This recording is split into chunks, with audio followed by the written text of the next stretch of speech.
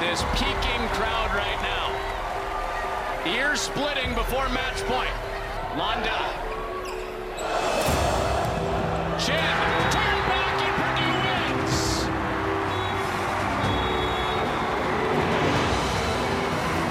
Setting up Peterson again. Block! Boilermakers do it! They survived the upset with a 3-set run to win in 5 and advance to the Sweet 16 for the 3rd consecutive year. The block by Purdue, and the Boilermakers are moving on! Welcome back to the Dig City Podcast. Corey Palm, head coach Dave Shondell coming to you live from Mackey Arena. Not really live, but from Mackey Arena. The volleyball offices here in Mackey as it's finally here, Coach. Just a couple days away. I know you guys get on the road Thursday, heading a little bit south for the season opener. Before we get to that and previewing this weekend, just sort of, I know the last time we talked, it was day 3 of camp. You've got several more days in the rearview mirror. Thoughts on the team at this point? Well, I think we've learned a lot during that amount of time. I don't know if we've learned enough yet. It just seems like the 15 or 16 days that the NCAA is providing a volleyball team to get ready to go play major competition is a little bit limiting, but it's all the same for everybody. So I guess that we're equal there. My concern, Corey, right now is that, as everybody I think in the country seems to understand, we don't have a lot of experience back. We graduated 7 players and a transfer that did the bulk of the playing for our team the past couple of seasons, where the teams that we're going to play, especially Bowling Green and Loyola of Chicago, 2 really good volleyball teams, have almost their entire squads back. And Bowling Green virtually is the exact same team from a year ago. They've got some middles that they're going to replace, but their dog and pony show are their outside hitters. They're pin players, and they're all back. Their setter's back. The libero is back, and they were 2 points away from winning the MAC championship a year ago. Loyola's in a similar situation. They have to replace some setters, which is critical, but every other player is back, and they've got some fast, high-flying athletes and some really physical middle attackers. So those are our first 2 teams that we're going to play, and I think we'll be more athletic. I think we'll be bigger and more physical, and I like the fact that our ball control has improved dramatically. Even since the end of last season, with some new faces. But just slightly concerned about we're going to play some real experienced teams, and it will be the first time on the floor for some of our players in a real tough situation.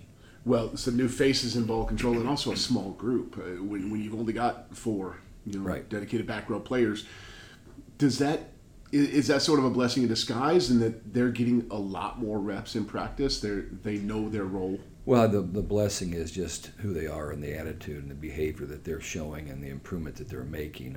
I stopped practice last night and let everybody know that these 4 players are leading our team right now. They're the ones that are coming in every single day at practice and playing their tails off and making plays and keeping us in system.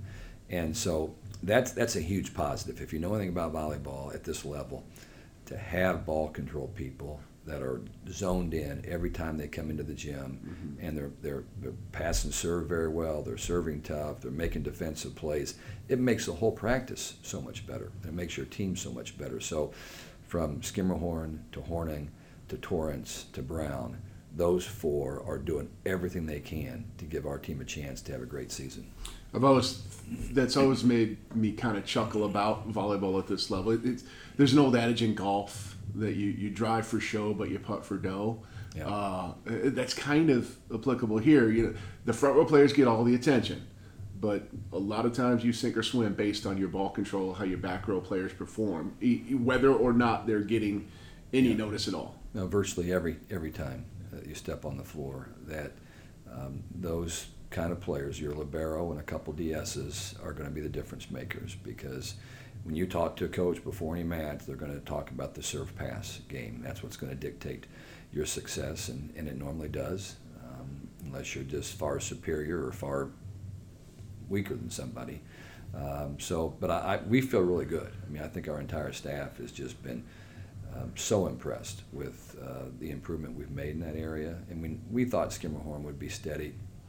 She has become so much quicker, so much more athletic.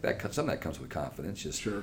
knowing what to do and making the right moves. Horning is just a totally different person than she was a year ago. We talked about that before. Mm-hmm. And then the two smaller DSs, one's 5'1" and one's about 5'4.5", quicker than all get out, just scooping balls up from everywhere and just playing their hearts out. So that's a good place to begin. Yeah, for sure. Are you set on a libero at this point, or? Well, I think we're set for the first match. Okay. It would be Maddie Skimmerhorn, and I've told our staff during the course of the past 2.5 weeks, I think she can be as good of a libero as we have ever had, and that's saying something because we've had some great ones, but she has as much athleticism as any we've ever had, and now she's playing with this great belief, and she's a leader, and people know who to look for on our team when they're looking for leadership, and it starts with Skimmerhorn. Pretty good size for a libero too at 5'10". Yeah, 5'10", long arms, but her ability to drive in front for balls is terrific, and she's got great range left and right and can dig with her hands as well as drive for balls. So, going to be a great player. How's the setter position looking? Well, we got three, that are in the race, and Meg Renner was who we kind of thought would always have that spot, and then we had the transfer come in with Grace Ballensiefer, and then of course Sydney Yim is working really, really hard to be a factor in that race as well. But if we go with one setter, I think we would probably start Renner. She's had a really good past week and a half. Was a little sloppy early, but she's been really, really good. Narrowed her focus and is locating the ball really well for us. Ballensiefer can flat play, but she's more of a two setter system player because she's a little smaller than we'd like to have in the front row against Big Ten competition. She would be okay against some of the non-conference opponents that we play. But if we go with one setter, I think we would start Renner. If we go with two setters, it would probably be Renner and most likely Ballensiefer because they have a little more experience than what Sydney has. Okay. Last time we talked, we broke down the roster based on returners versus newcomers versus freshmen. We're kind of going through position by position now. How are the middles looking? Well, Raven Colvin is big time athlete. I think that she'll get a lot of attention, but she's really, really good in front of the setter, and we're working really hard to make her a better slide attacker, going off 1 foot behind, and there's no reason she shouldn't be, as she's a freak athletically. And blocking wise, I've been really impressed with her. She works as hard and covers as much ground as any middle we've had here at Purdue. And we've had Catino, and we've had Faye Analaja, who was quick. We had Fisher, we had Lynch. We've had some really good middles.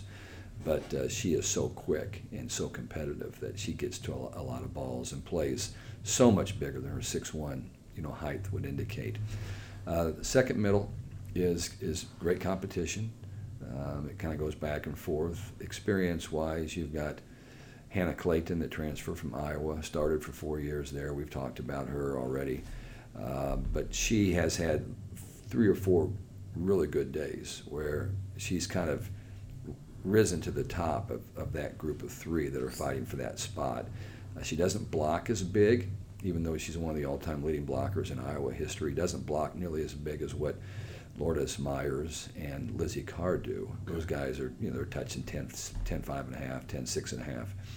And so they play big. And they probably might be better blockers if they know where they're supposed to be at that time. But the experience factor that Clayton has, and Clayton's really good offensively. She can go in front and go behind. She's quick as a cat, and she's been through it. She's played against, for 4 years. She's played in 80 Big Ten matches. So, she would probably be where we would start in that 2 spot. And then I think Lourdes Myers, who's kind of breaking out of her shell here lately, which is a wonderful thing to see. But Lizzie Carr is really far ahead of where we thought she would be. She's a 6'6" freshman that We knew it was going to be a project, but she's less of a project than we thought. That's great. That's a pleasant surprise. Yeah, it is. For sure. Yeah. And then the outside, I know, our fans are a little bit more familiar with some of those names. How are they looking? Three so for far? sure, and they're going to fill 3 spots. Yeah. You got 6 players to fill 3 spots, which I think we will do handsomely. Maddie Cook is probably the most physical and the hardest hitter, and on a given night could play at the highest level. Maddie Chin's probably been our best player so far in our camp, hitting for the highest percentage, and just again talked about she had some shoulder issues that kind of, I think, emotionally and physically bogged her down, and now the word is that through an MRI that it's not as bad as what they thought it might be, and she just needs to go out and play. And she's been really good, involved in her entire game, both serve receive, defensively, blocking, and attacking. Emma Ellis, who probably played the most of those 3 during the last previous 3 seasons, has great nights, and then she has nights where she's having a hard time getting around the block. And we do feel like we block pretty well. And if you add our 2 practice players, our 2 guys, the Big O and the K-Man, then you've got some pretty good blockers over there. So she's got to continue to work on keeping the ball out in front a little bit where she can see the block and still get good hand contact on the ball. But obviously she's a gamer, and so I know she will be ready. So those are the 3 seniors, and then you go to a redshirt freshman in Emily Rastovsky, and Emily is a much improved player, very physical, has herself in great condition. She's touching around 10-3 and hitting the ball really, really hard. Just has a few more things to learn before she's going to be able to, I think, really battle for playing opportunity. Eva Hudson, one of the true freshmen, is one of the best recruits we've ever had at Purdue, and she's a really, really good player and can do everything. Kind of like I don't know what you would call it, a 5-tool player in baseball. That's kind of what she is in volleyball. Plays the whole game very well, and I think has a high ceiling to continue to get better. And then the other outside hitter is Brielle Warren, and if you've watched any of our scrimmages, you know that she absolutely hits the tar out of the ball. She's going to be a great player for us eventually here. How quickly that happens is just how many reps can she get, and how can she learn as she goes. The block seems to be a problem for her right now. She hits a hard, heavy ball, but she's got to start learning a few more shots. And those are the things you come in as a freshman, and when you're 6'1.5" and you touch 10'4" like she does, you haven't had a lot of problems with block in high school and club. Right. Yeah. And now all of a sudden you're seeing people that look just like you and maybe even bigger that are understanding the game and how to block you, and then you've got to develop, you've got to learn. And I think that's kind of the sequence we're in right now with her as well. Okay. You mentioned the scrimmages. You had 2 scrimmages each of the last 2 weekends. What's your approach on those, and what types of things are you looking to learn about your team in those? Well, it's different every year. Last year we pretty much had our lineup figured out. Yeah. We're talking here today. We play in 2 days. I don't know what the lineup is. And that's the honest truth. I don't know where our lineup is going to be. We don't even know what our system is going to be. Is that bad coaching? No, it's great depth that we have, and a lot of people that are working really hard to play. And I think what's nice is we could run a one-setter system or a 2-setter system, and I think that we're designed to run either one of them, or we can mix it up during the course of even one particular game.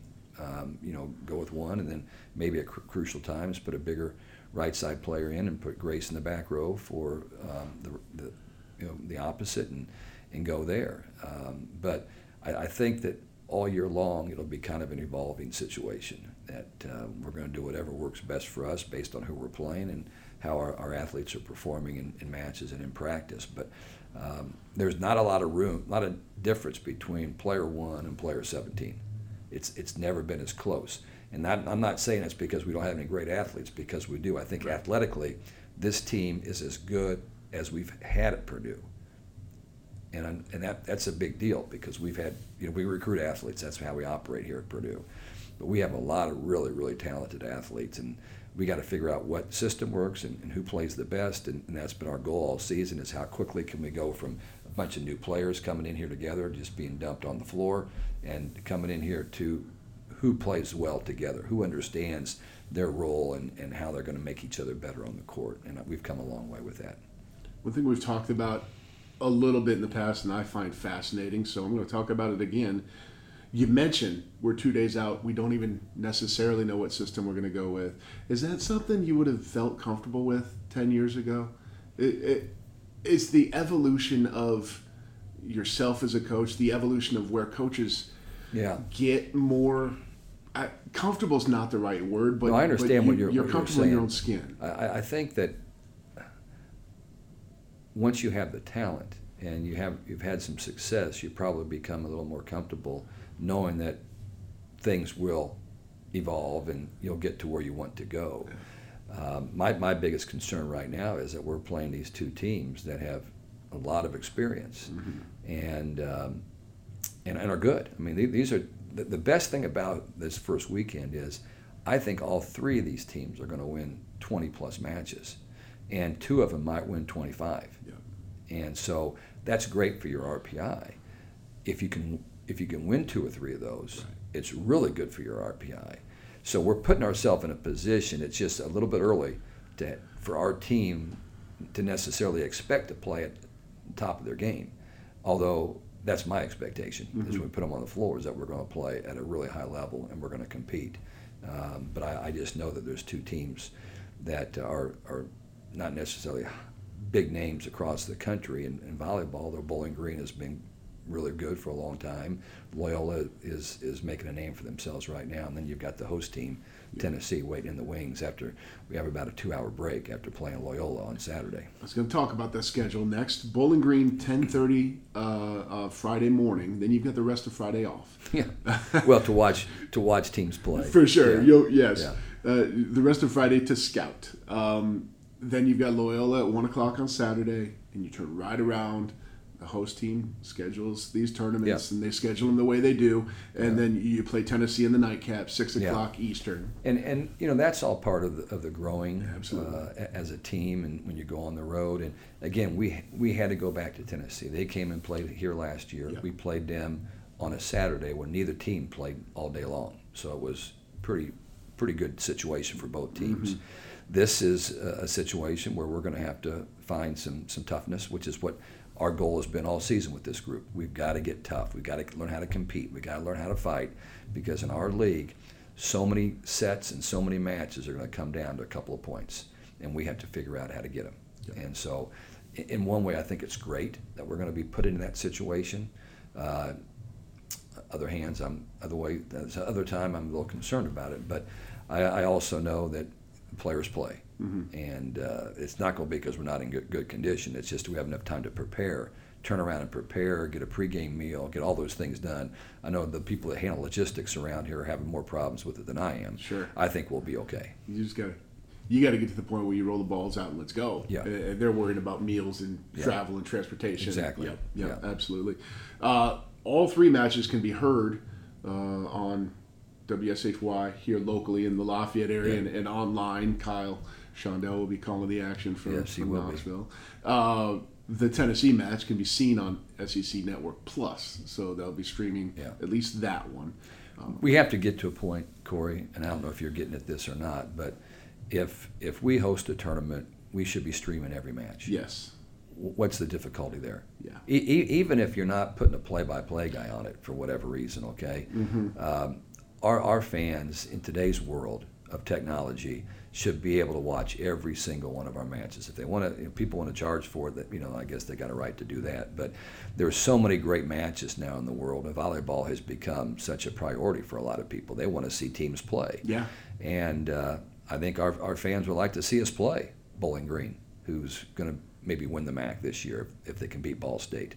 And Loyola, who has now moved to the Atlantic 10 Conference, where they were picked third behind Dayton and VCU. But those are going to be great matches for our young team. And it's just too bad that we're not to a point yet in volleyball. And that's not because of the volleyball coaches or because necessarily the SIDs. It's probably some other people that are dictating whether or not those are going to be streamed. But I like to think, and I don't know what we're doing, but let's try to make sure when we're back here in another week that we're going to put all of our matches out so people can watch them. Doing all we can to make that happen. I know that's been that conversation's been being had on the national level this week because there's a small handful of top 25 matchups that aren't going to be able to be seen anywhere. And it doesn't make any sense because people want to see him, and it's not an expensive venture. Right. One last thing that has happened since the last time we talked is the preseason poll came out. I made it the last thing because I know what polls are worth. They don't mean nothing. Yeah. But they don't mean a whole lot at this point in the season. You want to see your name, but it's also not like you've arrived because you're in the preseason top 25 poll. That said, the Boilermakers 13th when the preseason poll came out. Just Tennessee, by the way, just outside. They received a whole fistful of votes. They're 29th or so. Yeah. So a good matchup. But your thoughts there on when you saw that ranking? Was a little surprised we were as high as 13 because I saw what happened in the Big Ten poll with the coaches. But I think a lot of people look at that preseason poll and they go back and they look at last year's finish, and that's where they start. And we actually dropped as much as any team from last year's finish to the beginning this year. And again, it's all based on the fact that we lost 7 of our top 7 regular players. Right. Colvin, who emerged late, and Skimmerhorn are really the only 2 players that anybody would recognize if they walked into a gym in the Big Ten. And maybe they wouldn't recognize both of them. I don't know. But I get that, and I don't care. I think that our team will earn what they get. That's the way it normally operates. And I think, I'm sitting here with you feeling pretty good about our team.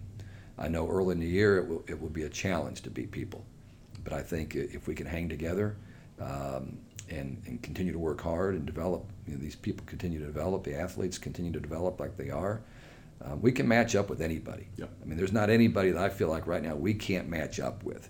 And the more experience they get, the more that some of these younger players that haven't been on the floor against great competition learn, then we're going to get better and better. So preseason poll is exactly what it is, and it's kind of a blind draw for the most part. But in another couple weeks, it'll start to make more sense. Get a chance to get better this weekend down at Tennessee. Bowling Green again, 10:30 in the morning Friday. Loyola Chicago, 1 o'clock on Saturday, and then Tennessee in the nightcap at 6 p.m. Coach, good luck. Travel safely. Thank you. Look forward to seeing you when we come back for our big event. And that'll be our first home event, just to touch on that briefly. We got Bradley and Utah and UW and Milwaukee. And, again, all teams that can win a lot of matches this year. So, our scheduling is good, but we got to beat people. But we'll come back and we'll be ready to play here at home. And normally our first weekend we play at home. This year we couldn't do it, but we still want to have that kind of hype when we come back and have this place rocking and rolling. Have this place rocking and rolling. Should have a nice group of people in town next weekend for the big football game. Don't forget about that. I think we're going to, at first I didn't think we were going to sell that Penn State game out. People were telling me, no, it's a Thursday night. It's just so hard to sell those out. And then it's changed a little bit. It has. Looks like it's going to be a packed place here. So grab your tickets for that one early on Thursday night, and then hang around and watch some good volleyball on Friday and Saturday. Can't wait. Yeah. Thanks, Coach. Corey. Thank you. We'll catch you down the road. Boiler up. Boiler up.